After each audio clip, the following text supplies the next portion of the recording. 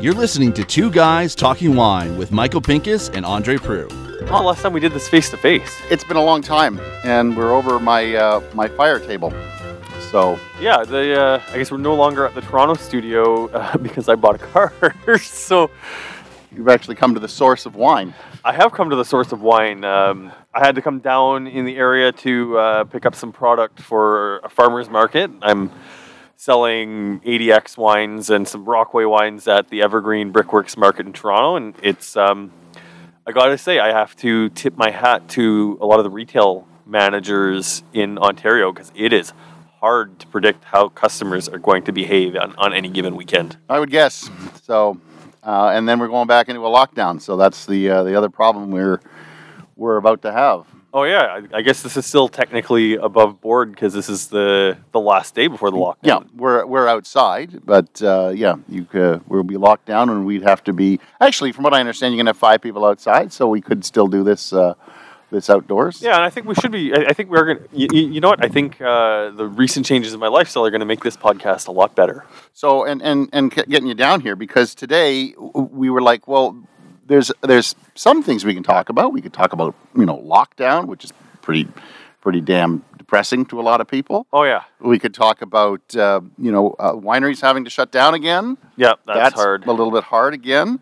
But as I've said to a few people, better in April than in the middle of July. So I don't know if there is a better at this point, though. Like, I know restaurants and hospitality's hurting. I know that there are a lot of restaurant workers and sommeliers who listen to this podcast, I don't know, are aching to get back to work. And, even being a year into this, it's hard to pivot and find a new calling and do that when that's really just what you want to be doing, Yeah, I fully understand. Look, I have a feeling that, Joe Biden said that in the States they'll be having barbecues by July 4th, right? When you'll have your friends over.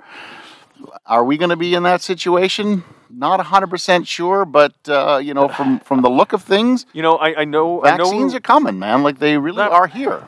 That being said, I know we've talked a little bit about my personal political leanings on this podcast, and at this point, I think it's safe to say we're witnessing a failure of government from top down. I don't think I've ever had a point in my life where I've been equally disappointed with the left, well, I guess the center and the right, because I think federally and provincially we're seeing some of the biggest breakdowns and mishandling of the population that we're ever going to witness in our life at this point. Well, I think we started off pretty good, but I'm not really sure, at some point, you can't, I hate to say this, you can't keep doing a good job. Like, let's look at the States. The orange one did a really crappy job, and Biden's doing a great job. Yep. As far as it looks like. So it just doesn't feel like our officials are looking outside of what's right in front of them in terms of looking for solutions on how to deal with this. I don't think they're looking at best practices that have taken place in other countries. And yes, I get it. You can't just port strategies from islands like New Zealand and Australia here, but it still just feels like, there has to be some halfway point between Toronto and Texas, Well, what I'm hoping is that this is the last, true lockdown, and through the 28 days, a lot more people will find vaccines in their arm, and that we'll get back to some semblance of normal by, if not May, then hopefully June. Like, that's been my hope the whole time. I was even more hopeful. I thought, we'll be great by, April. Obviously that's not such a. It looks like we opened up way too early, and even when I was still at the radio station looking at what was going on in the spring, I was shocked at how broadly things opened up, because the case count, and I've been saying we got to look at the hospital case and we got to look at the ICU numbers. They were not good, and they were not good when the announcements were made to reopen. We were told we were going to get our haircuts on, April 12th. Like, the numbers were not going in the right direction. No, so today... Let's do wine. All right. It's a wine podcast. So this is a wine podcast. We talked a little politics. So what some of our favorite podcasts have always been is opening up wines with people and playing Stump the Chump or Stump the Stoop or whatever we call it. You're doing this to me on my own, aren't you? Not necessarily. If you want to know, I can let you know, and we can just taste them as we go. I know that I've got a real mixed bag, and I guess you're going to have to mark me for this. This is a real mixed bag of that I've got going here. And I really do appreciate these podcasts because I've recently started, I guess for 7 months now, I've been doing a monthly Instagram live with Maroki Tong. I'm sure if you have Instagram and you work in the wine business, she has reached out to you because she's hungry to learn how things work in the wine business. But we started a monthly series called Cellar It. And it's partly inspired by you, Michael, and partly inspired by these tastings. I'm trying to help her build a wine collection on a budget. So every month we pick a wine that's no more than, I think we've capped it at about $25. We're usually pretty good at finding something under that. Then we taste the wine live on Instagram and decide whether or not it is cellarable. But that being said, I've learned a hell of a lot about I'm still adamant about the fact that I'm not a huge fan of like really, really old wine. I mean, we're usually pretty good at finding some stuff in the sweet spot, but it is fun to see what comes out of your cellar. Well, this really is, Andre, a mixed bag of dirt, and I really do hope there's something in here that is decent. It looks like we've gone completely outside of Ontario here. Yeah. So I know that because we are doing this, and we are going to record 2 podcasts back to back. One is going to be international. Okay. One's going to be Ontario. Okay. So I figured that would be the best way to break them apart. So if you're a fan of international wines, this is for you. If you're a fan of Ontario wines, which we know you all are, then the next one that we do, or I don't know what order you're going to do them in. I don't know. Actually, we'll release them in the order that we're recording them. So this one will probably be out in, I guess, 2 weeks after today. So here's the interesting thing. Okay, so we've got Bordeaux glasses. You mentioned, because they're all red wine, I decided on. And then we have, when we get to the Ontario one, it's specially designed. But this one is basically because at some point in a podcast recently, you said you had tried a Louis Bernard wine that you thought was absolutely fantastic. Oh, so I have an LCBO that just opened up a block away from my house, and they have a pretty decently stocked vintage section for, like, it's a tiny little kiosk store, and frankly, I didn't think, because I live close to Summerhill, I didn't think that I'd be shopping at my local shop as often as I do, but every few days now, I've been going, when I take a look at my bank account and make sure I can afford it, I'm stocking up on this Louis Bernard Syrah because it's just really good. So when you mentioned it to me, I was like, I think I have some Louis Bernard in the cellar, and as it turns out, I got 2. Okay. Both from the same year, and obviously these were bought many, many years ago. I don't know what you can see of the that bottle. color's still red but a little brown. So you can guess the year if you want. You know basically what Louis Bernard makes. So I don't know if you can see the age on them. I did see the year. I wish I hadn't. But this is probably Grenache Syrah Mourvedre. This is a Costière de Nîmes 2003 Louis Bernard Rhone Valley Vineyard. And to tell you the truth, I think it's corked.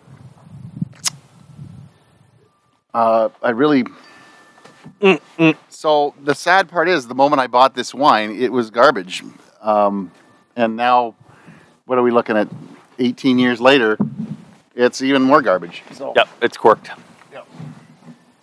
So into the bushes they go. It's the beauty of being able to record outside. So that one was corked. That's not good. And so 2003 Louis Bernard. Does not say that your bottle would be corked. It just means that particular bottle. So you spent $10 on this too. It is a cool thing about the Louis Bernard. As I said recently on Instagram as well, I still buy wines based on label, and when I saw it's a $16 Côte du Rhône Village, but it has, the thing I love about the Southern Rhone bottles is they often have like the embossing on it, whether it's usually a Chateauneuf du Pape or something. Yep. I don't know. It's just when you do that presentation, there's just a nice feeling when you can put a bottle like that on a table, right? Like it feels expensive, even though this one was only $10. Yeah. And also only 12.5% alcohol too. Which is weird for the Rhone Valley, but I mean, we're also talking about it from a time period like right now where we are used to, 1, very high alcohol wines, and 2, because we have a lot more effect of global warming, right? So I'm going to step away from the mic. Andre's going to talk about something for a second. All right, so here we are. We're opening the second bottle. Okay, Michael's being good enough and actually giving the corked glass a rinse. Yeah, So the Louis Bernard that is available right now is 15% alcohol, but it doesn't feel like it. Well, I don't know if you can hear me, Andre, but Michael, I think this one's corked too. no, stop. No. Wow, Louis Bernard, you got a batch of bad cork. Because it's what, 2004? Also Oh, three. 2003. Wait a second. I hate to say it may have been residual. It doesn't taste corked. It doesn't taste very good. It's got a slight cork to it. It doesn't taste very good. I'll give it that. So does a $10 bottle of Louis Bernard age? Well, you've aged it 20 years, 18 years, right? Yeah, so yeah, that was a bad idea. Yeah, I think the second one is slightly corked as well. But I mean, they're both the same cork, so they definitely come from the same batch. Probably from the same batch, same year. So there you have it. That's the Louis Bernard Art of Passion. That's what it says here. The Art of Passion of putting corked wine in bottle. Well, it wasn't corked when they obviously did it. Costière de Nîmes. Okay. Part of the Rhone Valley, and Sorry, so this second bottle is a different wine from the same producer? yeah. All right, so this one was a whole $1 more. You paid $10.95 for this in 2006. 13.5% alcohol. Yeah. Well, that's too bad. So I was looking forward to this. I was looking forward to it too, because it's not very often that you taste one of the earlier wines, and I suddenly am able to pull out an older one. And You know, it's been the nice things. I know we've spent a lot of time on the podcast talking about how much money Andre has been spending on wines, and it has been a little bit too much lately. So to go back and find some really affordable wines has been very nice. So this next one is a little bit is also an older bottle, and I pulled it from a different country altogether. I don't know if you saw it. I did not. I can kind of see the label, but I don't recognize it. You're having bad luck with those corks today. Yeah, as I find out as they get older, some of these cheap wines use really cheap cork, right? Yeah, so of course. That's the problem with so many of my bottles that are of this caliber, let's say. And why I absolutely love Screw Cap. So right now I'm literally digging a trench through this cork because you can see how it's. Oh my God, that's just disintegrating. So. Do you not have an Osso handy? Not handy. I was kind of hoping we could get away from. So this one's going to go in to the bottle. I've got half a cork. I'm going to use your glass, Andre. Because, thank you. Well, it needs to be rinsed anyways. I respect you so much.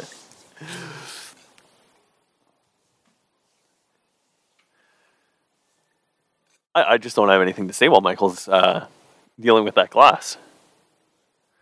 Yeah. Oh, you're going to get some little corky bits, but okay. I did my best to try and get them out of there. Okay, this one doesn't smell corked, thank God. But it does smell like old wine. It's pretty dried out. So, all right. So this is the. You can actually say we're outside. My neighbors are actually out. So this is from a winery called Etchart from Cafayate in Argentina. It is a Shiraz. Okay. So, I know, no one can see it, but I had a visceral response to this when I put it in my mouth, and it wasn't good. There's a lot of weird, leathery, coffee, burnt leaves. I mean, that's it. Is it? It smells and tastes burnt, and it's almost got like a dried out eucalyptus taste to it too. I am not as offended, I think, as you, because I don't mind older wines. This is now I haven't given you the year. You want to guess a year? This is 20 years old. This has got to be I'll go down to 2001. So this is an 04. Okay. So I wasn't that far off. No. So we're looking at 17 years. And also interesting that it's called Shiraz, because I think it seems like the trend is that most places are now I think everyone's switched to Syrah except for Australia. Unless you're Australia, that is correct. So this was Shiraz. This was during the big heyday of Shiraz, right? Like everybody wanted to put Shiraz on their label, and Argentina was no different, right? Ontario did it. There are very few, thankfully, that are doing it anymore. Yeah. But this was during the Shiraz heyday. This is not horrific. It's drinkable until you find something better. I don't know if I've got anything better. I'm just going to say that right now. And I patently disagree. I think this is undrinkable. I've taken a couple sips. I'm really trying to give it a chance, and it's not even in a... I don't know. I think the burnt notes kind of overwhelm any dried fruit that you would get from this. So this is the Etchart Shiraz Privado 2004. And the interesting part is that right on the label, you can see they've put leaves, and as it changes color, you can see the green Shiraz leaf, and then they move it through to vintage, which is pretty interesting, and that's probably the only interesting part about that and about that wine. It's even interesting to see just like the sort of printing on the label. It's amazing just how far things have come in 20 years in terms of quality of printing. So this, Andre, I have been holding on to these 3 bottles. Okay. I don't know if that's a good or a bad thing at this point. Because I am just interested in what is going on here. Okay. And I'll try. I don't. Yeah, I see all 3 are from the same winery. Yeah. So it's all the same winery. It's all 3 are different varieties, but they're all the same year. And I have to be honest, I do not remember where I bought these wines. It was not. It was not Ontario, though. I don't think it was Ontario. I think I got these elsewhere. But they're from a place or a winery called Morende, which is out of Chile. Okay. So, do you want to know the varietal? No, let's. Well, how old are they? That's what you want to know. Okay. Yeah, tell me how old they are, because I think I'll be honest. Just because I don't have a huge ton of experience with really old wines, I'm not sure if I'd be able to necessarily pick the. Oh, I started the back label already. Oh, could you see it? Yeah, I wasn't looking. You tipped your hand. So here's a question I got for you, Michael. I know we've also mentioned before that you've got 2,000 bottles downstairs. Yeah. During the pandemic, have you put a dent in the cellar? I have. I've actually noticed that I have been putting a pretty good dent in those wines. And you know what, Andre? Is this cork coming apart? I think we might need to pause this and you go get the Osso. Yeah, that's what I think. All right, we're gonna pause this and go get the proper equipment.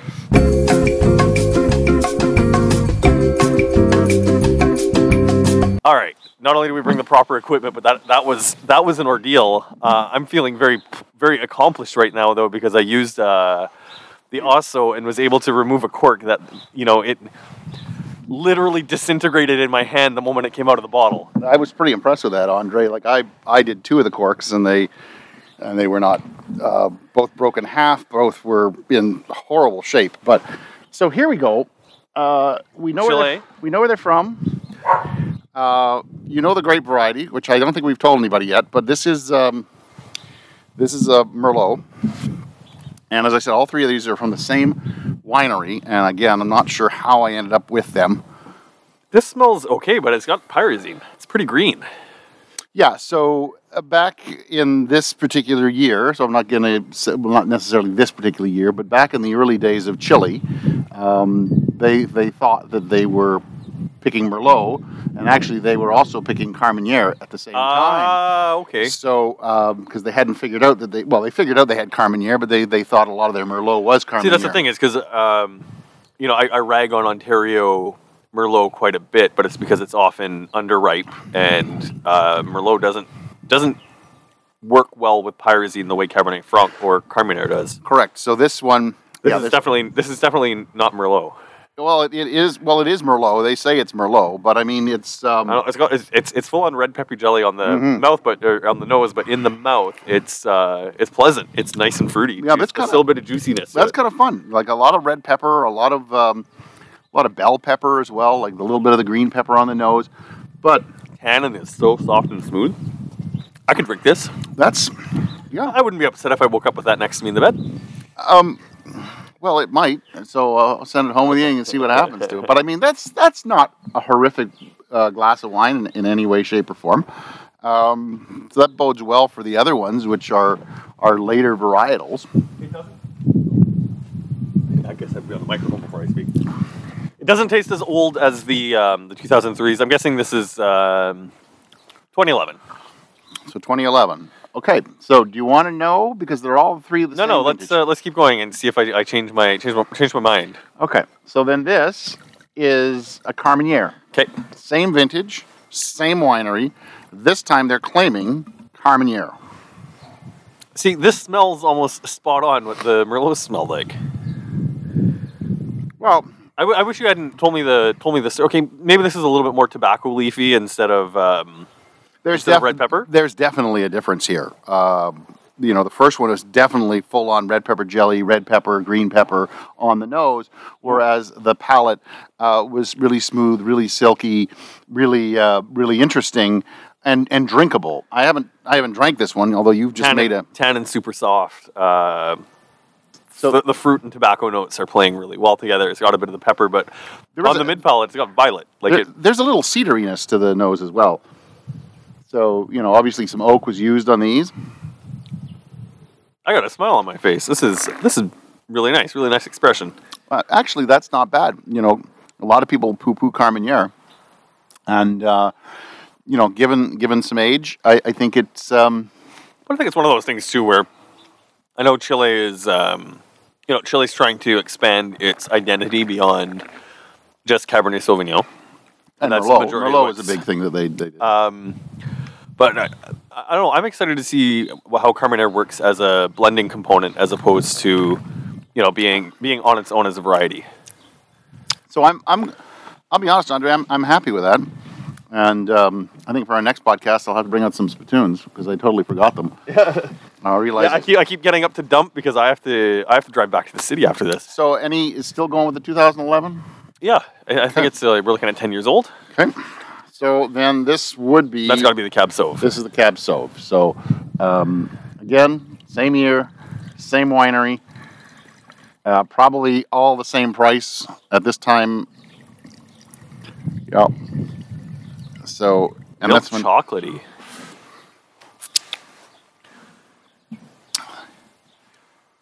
So I may have hit the sweet spot with these guys. Yeah, it's like a milk chocolate covered cherry is what it smells like. Actually, that really is nice. Wow.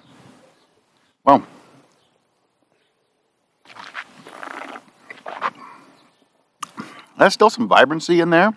I'm still sticking. I think these are 2011s. This has got to be 10-year-old wine. The tannins are... the tannin still exists in this wine, whereas the other two, they were pretty soft.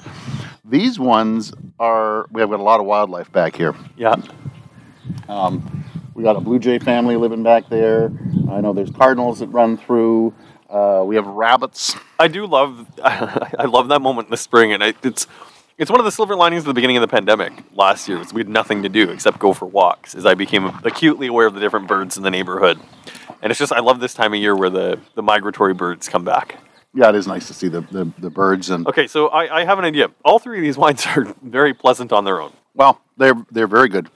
I think they're very, Can you give me, you see how much is in my glass right now? Yeah. Can you give me an equivalent splash of the Carmenere and the Merlot in it? I want to see what this tastes like put together. So this would be, as my buddy Dave from Michigan would call it, a débotage, where he mixes the wines at the end of an evening. I always found it fun. Well, the first time he told me, I thought that was kind of funny that he had done that. And then, lo and behold, it actually ended up being one of the better wines of the night because we knew which each wine brought to the table, right? So if he had opened an Amarone and he had opened a Syrah and he had opened a Cab, we would say, well, you know what, let's get the fruitiness of the Cab, let's get the backbone of the Amarone, and let's get that spiciness of the... I suggest you do the same as what I just did. It really rounds it out. It's interesting, though, because the nose really has those savory notes pushed forward because it's tobacco leaf and red pepper. But on the palate, the floral note works in well with the fruity notes that we're getting. The tannin really kind of comes to life from the Cab Sauv. Like, as you pointed out, the tannin still being there, but still quite soft. I'm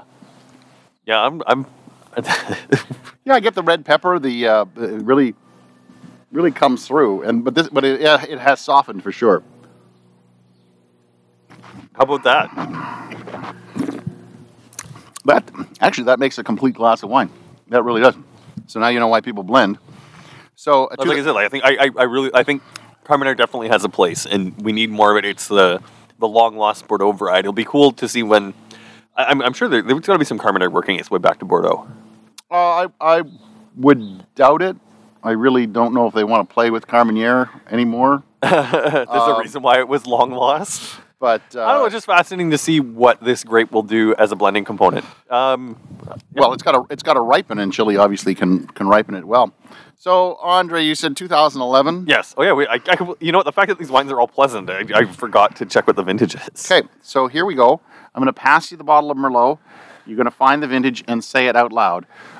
It is a 2002 with 13% alcohol from the Maipo Valley, and you don't have your price on this. No. Oh, this one says $13.95, the Carmenere.